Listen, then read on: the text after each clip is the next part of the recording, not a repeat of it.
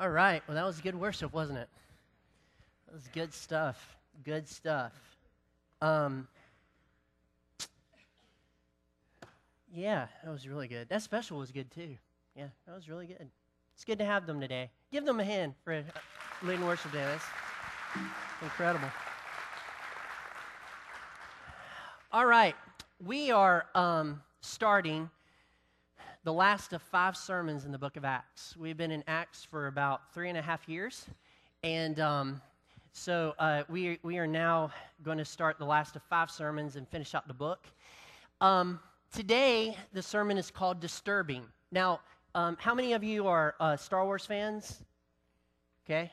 How many of you know the Star Wars story? At least you know Darth Vader, Luke Skywalker, and all that kind of stuff. All right, great. Well, this is a picture of the first movie, A New Hope, which is actually number 4, which begins to be a little confusing and only nerds would understand all of that. But this is a part, and that's Darth Vader, and he is choking a guy. This is actually in a staff meeting, and we've all been in a staff meeting where you just wanted to choke the guy, right? Come on. You know, the guy, you're like, you want to choke him. So this is that picture during that moment, and this is what he says.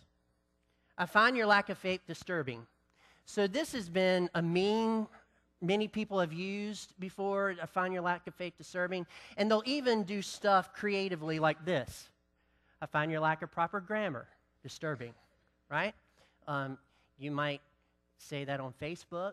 You might say that on Twitter. You might say that when reading a blog. You might say that when listening to a sermon at Farmington Baptist Church. I have a problem with are and is and all kinds of stuff that just doesn't seem to come out of my mouth exactly correct. And maybe it's because, I'm just not really good at all that grammar stuff. I'm from the South. By the way, Chad, I know you're from Texas, and they don't talk this way. But in North Carolina, next Saturday is 2 Saturdays away. This Saturday is this Saturday. So if you say next Saturday, it's actually 2 Saturdays. I know it's confusing, two Saturdays away, but this Saturday is this Saturday, next Saturday. So if you're a Yankee in the room, I just taught you something about the culture. Just in case somebody says next Saturday, they're not talking about this Saturday. If they were talking about this Saturday, they would say this, not next. It's 2 totally different concepts. So I just wanted to help you out. And do what? Yeah, it's very disturbing. It disturbed me when you said that, actually. It bothered me. And I find your lack of proper, English in North Carolina disturbing. So T-shirts have come out like this. Warning, choking hazard with his little thing, because Darth Vader would choke people. However, if you know the story, he's also the father of Luke Skywalker and Leia, right? I don't know if you've watched the movies, but it just probably gave away the big ticket item. So this next picture, if you get that concept, would be very disturbing. My finger, pull it. Very disturbing. If your dad ever did that to you, you had to pull it. It wasn't a good moment. It was very, very disturbing, both mentally and smellily. All right. So the next one, torturing your daughter's boyfriend. If you know Han Solo and Leia, a couple months ago, I felt like doing this. My daughter was dating somebody, but thank God she broke up with him. And then finally, back to school. No! Right. So very disturbing. So that said, I want you to turn your Bibles to Acts chapter 21. Acts chapter 21. Acts chapter 21.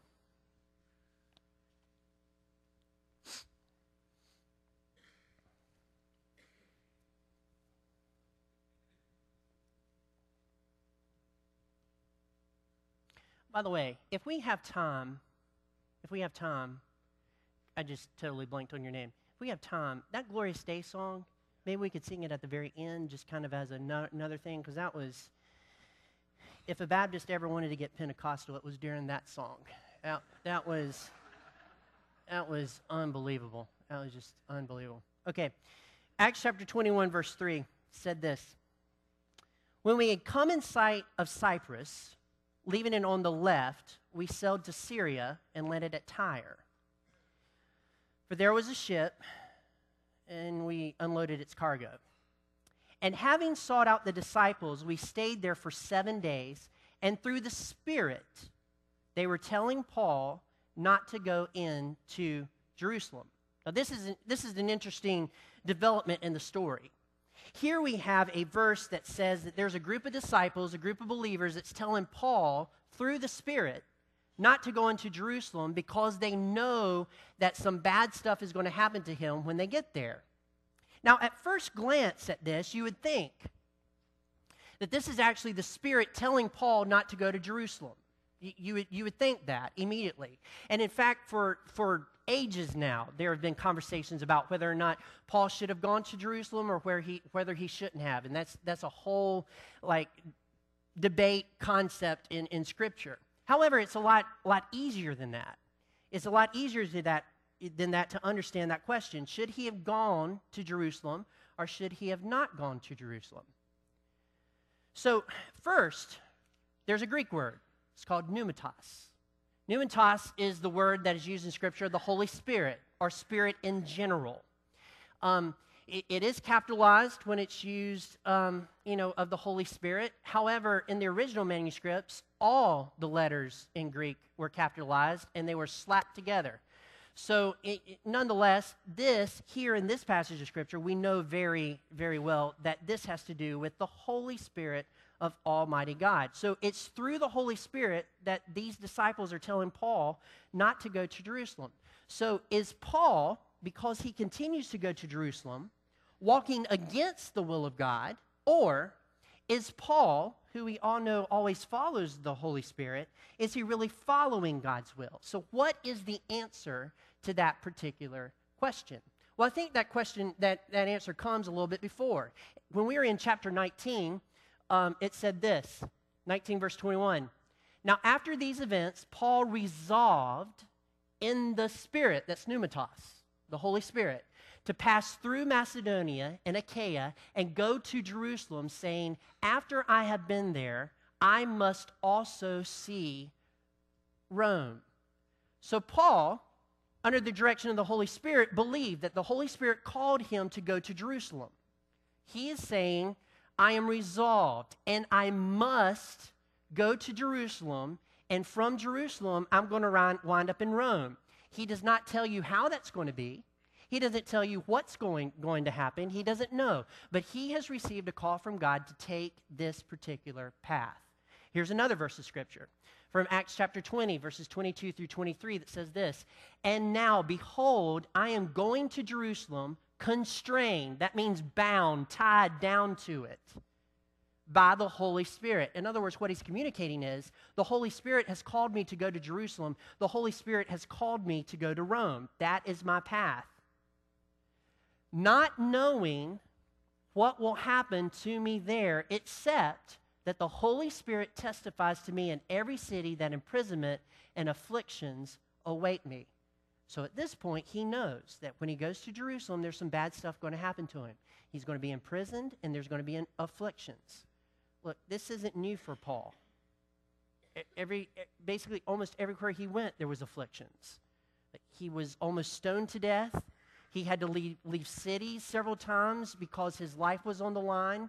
He had been in prison before, and then there's a couple of jailbreaks and things happening. So afflictions and stuff like that was normal. So if it's normal in the rest of the world, it's really going to be amped up when he goes to Jerusalem.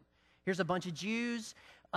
They don't like him too much. Yes, the believers do, but the other Jews don't. They think he's a traitor and just not really sure about it. And so he receives this message, and this message is slightly disturbing, right?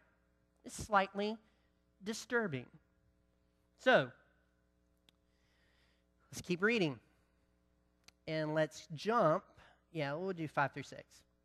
And when our days were ended, we departed and went on our journey, and they all with wives and children accompanied us until we were outside the city, and kneeling down on the beach, we prayed and said farewell to one another. And then we went on board the ship, and they returned home. Look at verse 8.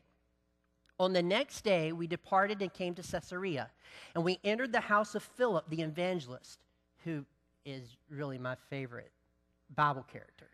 I mean, it's hard to... I know there's Jesus, but then that guy Philip, man, he's really cool. All right, who was once of the 7 and stayed with him. And he had 4 unmarried daughters who prophesied.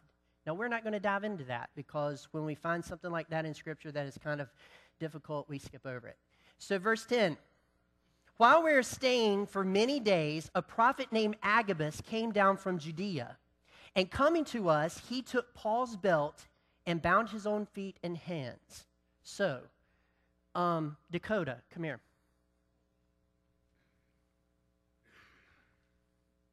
This is Dakota. Yeah, just come. Either way, you can jump, you can do a cartwheel. Okay, so this passage of Scripture says that, oh, there went my thing. There's things attached to your belt other than your pants.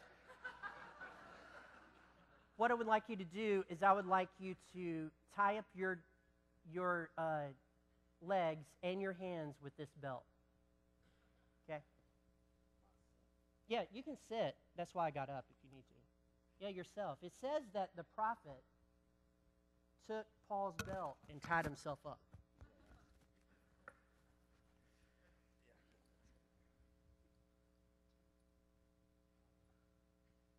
So that's a good start. Well, you're doing a good job.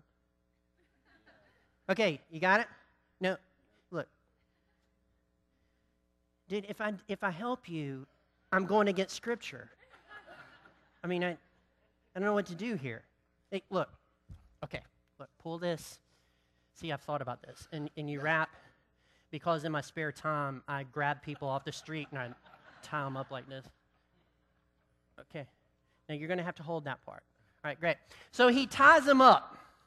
Now you have to get this visual. There's his little belt around his waist wasn't much more than what he has right here. So here's Agabus, and he's tied up. And in verse 11, it says this. Let me find it with my 40-year-old eyes. And coming to us, he took Paul's belt, bound his own feet and hands, and said, thus says the Holy Spirit, this is how the Jews in Jerusalem will bind the man who owns this belt and deliver him into the hands of the Gentiles. Now, I don't know about you, but this looks uncomfortable. Right? Right, this looks immediately uncomfortable. This is a picture of what Paul would feel like when he's bound in Jerusalem. Though it's going to be worse. He's going to be imprisoned, and there's more happening. There's some bad stuff on the horizon for Paul, and it's not going to be good, and it's going to be very uncomfortable, and it's just not going to feel very well. This is the picture he's trying to draw. Give Dakota a hand. Thank you, buddy. Now, verse 12. When we heard this, and the people there urged him not to go up to Jerusalem, who wouldn't urge Paul not to go to Jerusalem? Right? Who wouldn't? You love somebody, something bad's going to happen to them in the city, the Holy Spirit has revealed that to you. Who wouldn't tell them just not to go? Well, maybe Jimmy. Just kidding. Just kidding. Who wouldn't tell them? Look, if I knew something about you today, that something was going to happen to you, if you were to share the gospel with your neighbor and it was going to be a very bad thing and I was to tell you about it, I would encourage you not to do it because there's going to be pain in your life. Why? Not because the Holy Spirit necessarily told me to tell you that, but the Holy Spirit told me there was some pain coming in your life, and I'm so concerned about you that I would want you to avoid that pain. So here's a group of people that have received this vision of Paul being imprisoned in Jerusalem, and what they are doing is they are interpreting it according to how they feel about Paul. Is everybody tracking? And so they're urging him not to go. So how do you take the first verse 4 of chapter 21? You take it as these people that have received the same vision, and they're trying to tell Paul not to go to Jerusalem because there's going to be pain. The Holy Spirit isn't trying to stop him. Here's how we know that. Throughout Acts, there have been several times where the Holy Spirit prevented them from going to places. He prevented him from going to Macedonia, right? Or in Asia, he prevented him. So Paul understands when the Holy Spirit is not allowing him to go somewhere, and when the Holy Spirit is saying, you're going to this place, but there's going to be trouble. And so Paul looks at this, and this is his response to the people who are talking to him. Verse 13, then Paul answered, what are you doing, weeping and breaking my heart? For I am ready not only to be imprisoned, but even to die in Jerusalem for the name of the Lord Jesus. And since he would not be persuaded, the reason he would not be persuaded is because he had a definite call from the Holy Spirit to go to Jerusalem and then to go to Rome. That's why. So he would not be persuaded at all.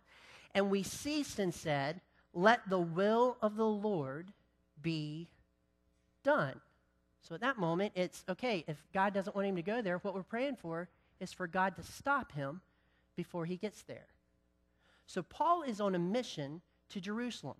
And even though there's going to be some disturbing things happening there, he says this, I am ready. I am ready. If we read back in chapter 20 of Acts, this is how he puts it in that passage. But I do not account my life of any value, nor as precious to myself, if only I may finish my course and the ministry that I received from the Lord Jesus to testify to the gospel of the grace of God. I do not account my life of any value or precious to myself. What is he saying there? He's saying, I am ready. I'm ready to do the mission that God has given me to do. And it doesn't matter to me what's going to happen to me in Jerusalem. Now, I'm speaking in a country that has safe zones for people at universities, so they won't get offended. I'm preaching in a country where you can't really speak the truth anymore because it might offend somebody. Somebody's feelings might get hurt. Somebody might get upset. And we have such a value on not hurting someone's feelings that we're doing them no earthly good and no heavenly good. So we're accepting things that we shouldn't accept because we don't want to hurt their feelings. We're allowing kids to do things that they shouldn't do because we don't want to hurt their feelings. And the fact of the matter is, we are in a culture where we just want to be safe. And it has seeped into the church. Okay? It's not just out there. It's in the church too. Some of us will not witness because we don't feel safe about it.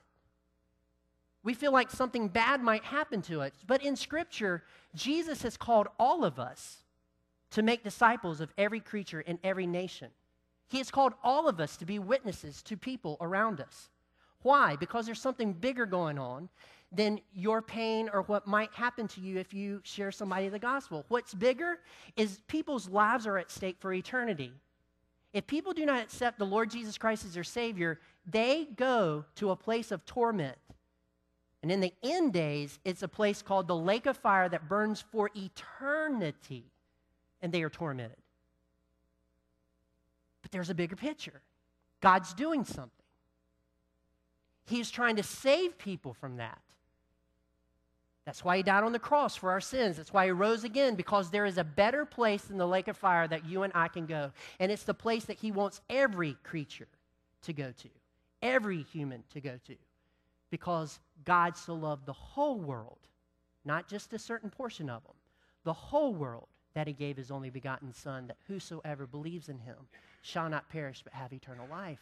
There's something bigger on the line. So in Paul's viewpoint, he's called to go to Jerusalem. He's called to present the gospel. And if that means being imprisoned, beaten, and having afflictions, then that's okay with him, because there's something bigger going on than his personal safety.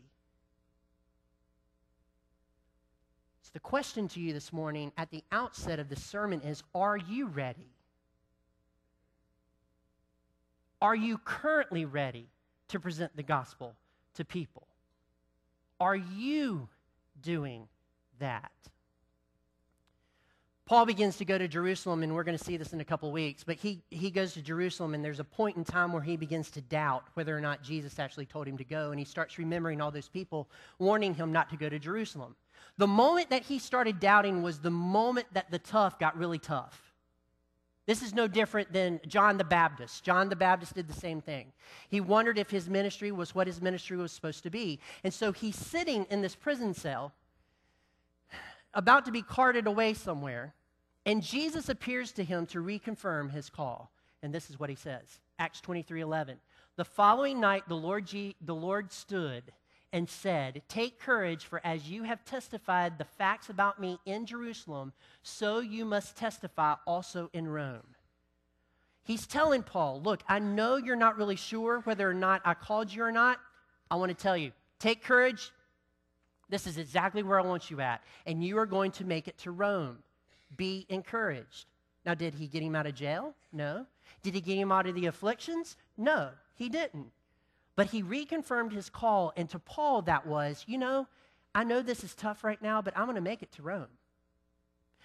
I know that things don't look like I'm going to make it. It looks like they might kill me, but I'm going to make it to Rome because that's exactly where Jesus wants me to go. This message for many of us today is a reconfirmed call. It's a reconfirmation that Jesus has called you to do something bigger. It is a call to say that you, by the call of Jesus, are supposed to be making disciples of every creature, every person that you come into contact with. You are to be a witness to them.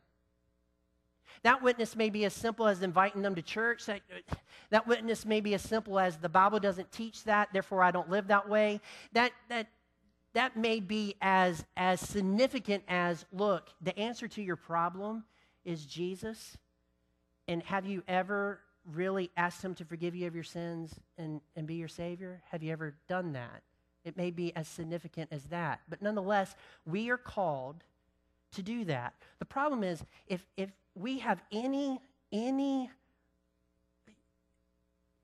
concept or any forevision of some type of pain coming as a result of giving that message to somebody, we are very inclined to back up into a safe space. We're inclined to back up and just not speak the truth to people because we don't want to offend. We don't want to lose their friendship. We don't want to lose their friendship. Let me tell you, if your friend goes to hell, you've lost the friendship. You've lost it. Absolutely lost it. See, we stop when we should be going, and we go when we should stop. We need to grab a hold of the mission and say, hey, God wants us to pass this on. This is what we need to be about. This is what we need to be doing. I am ready to share the gospel with other people. I do not care how you vote in the next election. I do not care your political views. Because what I know, and more now than ever, is politics doesn't save any nation. Jesus does. Politics does not turn a nation around. Jesus does. It is God and Jesus, and there's something bigger going on. And it's God's vision and his direction and your mission and my mission to get the gospel out. Now, what is more disturbing than Jesus telling you that something bad is going to happen to you as a result of you going someplace for him or witnessing for him? What is more disturbing than that? Okay, well, I'll have to say that the next couple of things that I'm going to show you is not disturbing at all, okay? It's not disturbing at all right? We all have children, and we've all had the first time that they took the steps, those first steps, okay? So here's a video of a kid.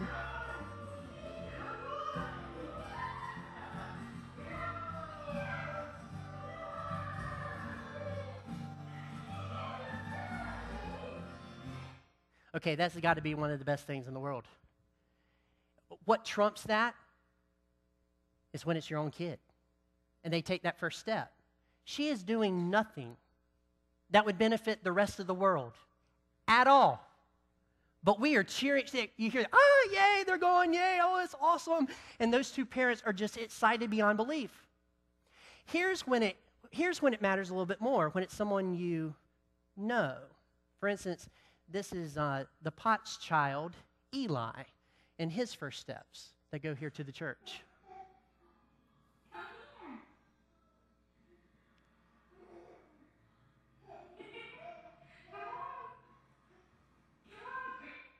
Isn't that awesome? That is awesome. And there's something to celebrate.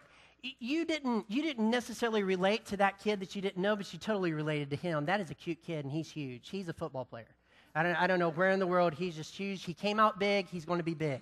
He's just incredible. And that is absolutely cute. So we celebrate those type of things. That's something that we love to see. We have a couple of kids that are playing football now. And this next video is of Ty Miller, and he's the quarterback, okay? So I want you to watch this video and listen to the crowd.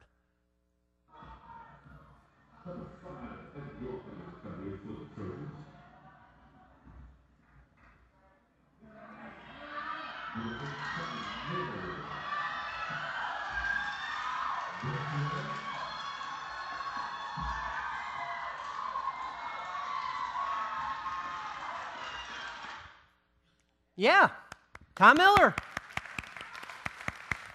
Yeah, awesome. And so everybody knows. Now, if you were to bring somebody that didn't know Ty, didn't know anybody there, and that play was to happen, nobody would care. It really, I mean, I'm not trying to say anything, but nobody would care. Nobody would care. But because we know Ty, and because his parents know him, and she had out her little camera doing the whole deal, right? Because we had to capture the moment, it meant something to us. When something significant happens that is like exciting, we want to share that with people. So this was posted on Facebook.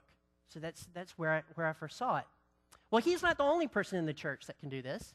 Although he is the quarterback, there's another guy, Mason Caudle. And this is him doing the same sort of thing in a different way.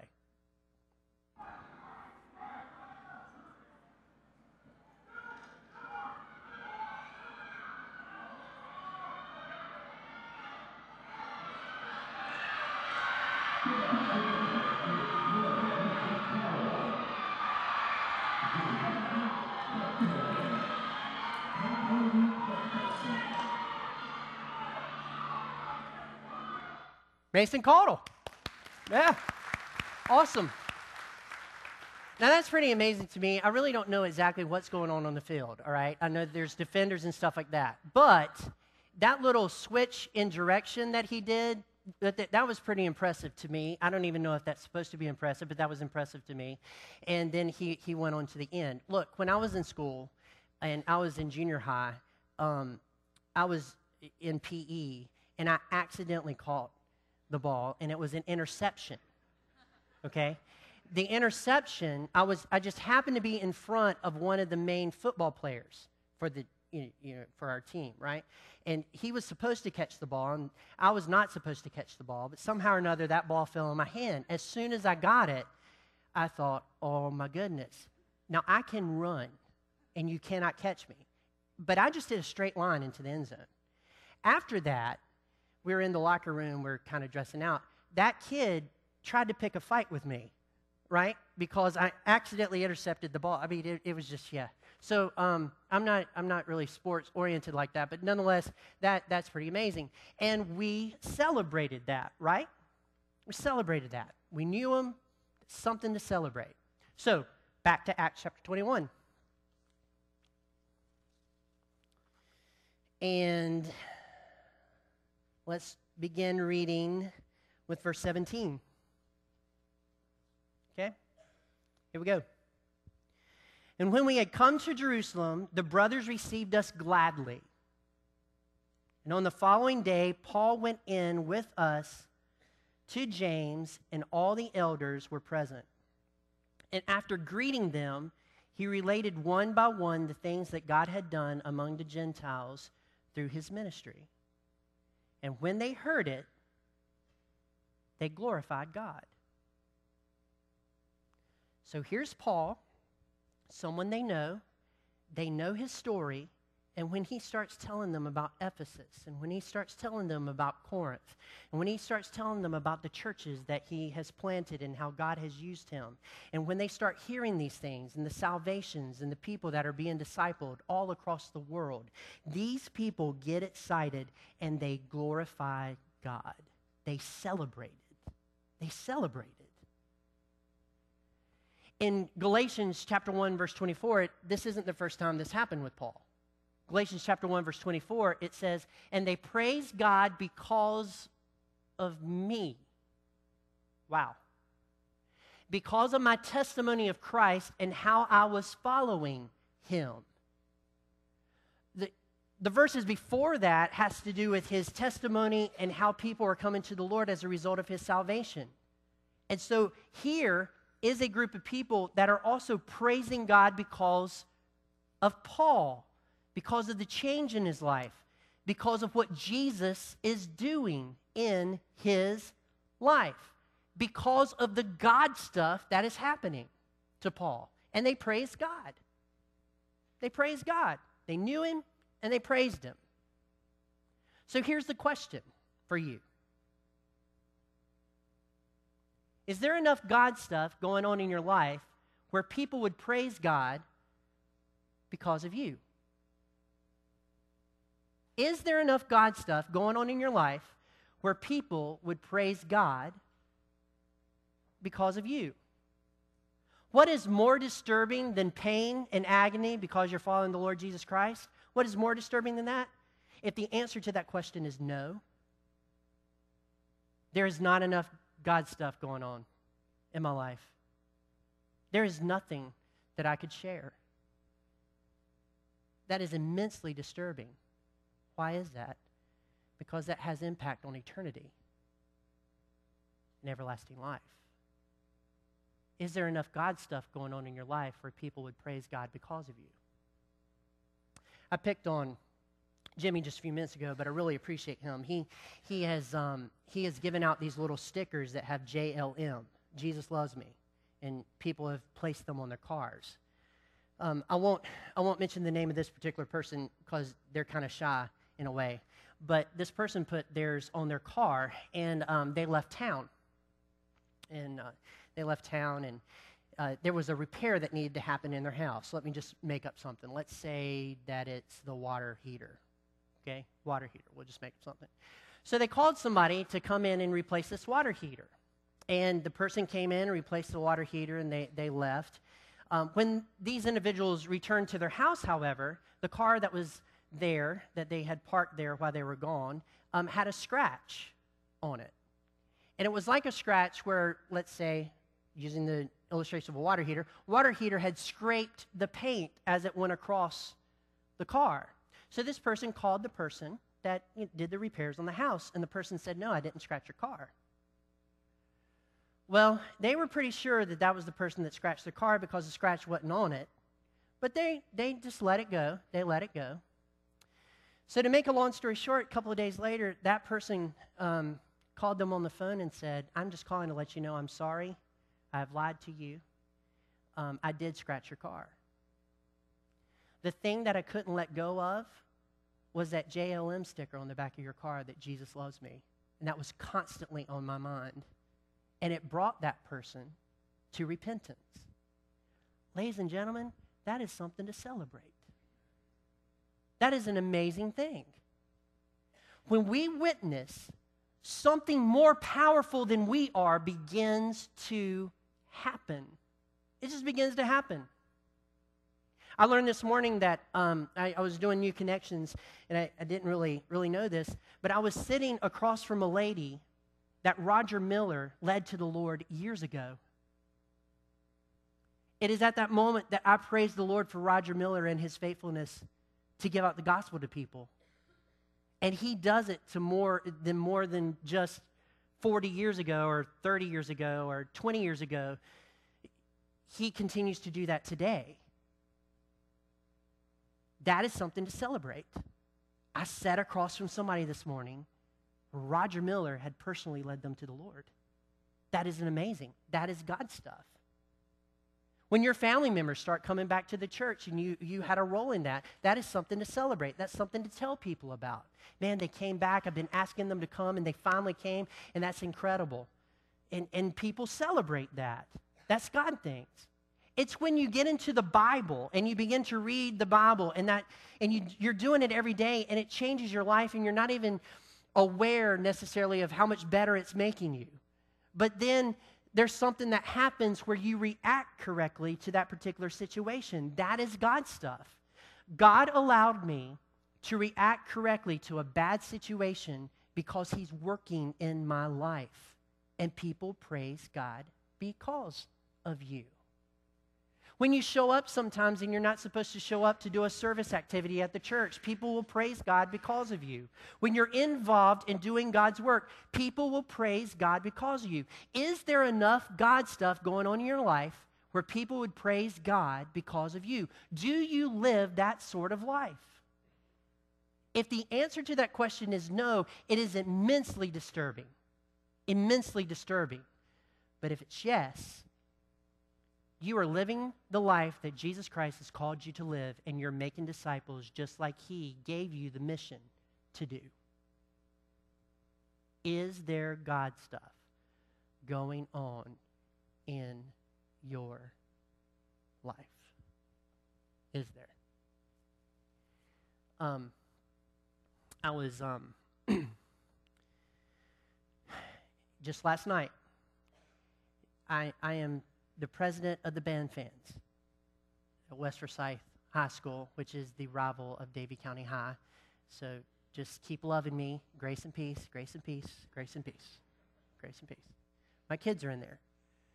And last evening, what I've noticed is I've done more counseling in that position than I ever have, or giving counsel. I don't really counsel. Giving counsel in that situation than any other thing. Just last night, there's this guy.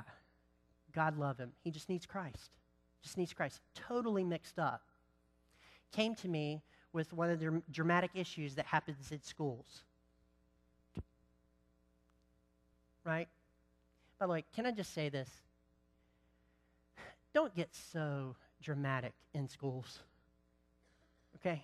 You don't need to do that. But nonetheless, we'll go back. So he got really dramatic. I was able to talk to him about Christ last night. Did I have the thought that maybe I shouldn't do that because public school, president of the band fans, might not be what the band fans stand for? Like, yeah, sure, all that stuff went through my mind. But I mean, really, it's just the band fans at West Forsyth High School. They could fire me and I'd still have this job. Right? I mean, everybody could hate me and I'd still have this job. If that guy came to Christ as a result of additional watering of seed or planting the seed, and I see him in heaven in eternity, it was worth it. And it wasn't a long explanation about Christ. It was just, look, dude, this is the band fans. This is small in comparison to what's happening in the rest of the world, what's happening in your life, and where you're going for eternity. Now, you look at me and you think, he's good at it because he's a professional, right? I want you to know, God doesn't call professionals into the ministry. God doesn't call professionals to deliver his message of the good news of the gospel and the saving grace of Jesus. He calls everyday people. You have more power when you give your testimony than I do. I'm not talking in terms of Jesus. I'm talking in terms of influence. People expect me to give them the gospel. Come on. I know it because sometimes when I walk into the room, people stop cussing. I know they look at me differently, right? They start shaping up a little bit. They start talking about Bible stuff that they don't know what they're talking about, but they still say, hey, you know, I read St. Jude the other day. Okay, great. I think that's a Beatles song, but that's okay. You read St. Jude. No big deal. But when you When your life changes and when you put stickers on your car and when you give out the gospel and when you invite people to church, it's so much more influential and so much more powerful than anything I can do one-on-one. And you're a bigger group of people than me. Would I like you to invite them to this church? Yes, I would like to see this place packed out. I'd like to see our preschool department packed out, our K through 5th grade packed out, our youth group packed out, that's happening, but we need to continue all of that. And I would like to see this church packed out. And I would like to see adults coming to know the Lord Jesus Christ as their Savior, not as the result of necessarily me witnessing to them, but as the result of you witnessing to those people. That is when the church begins to fulfill the mission of the Lord Jesus Christ. Do it. Do not let the answer to that question right there be no. You need to work toward the answer to that question being yes. Yes. People can praise the Lord because of what he's done through me. And that's an amazing thing. Let's pray. Our Heavenly Father,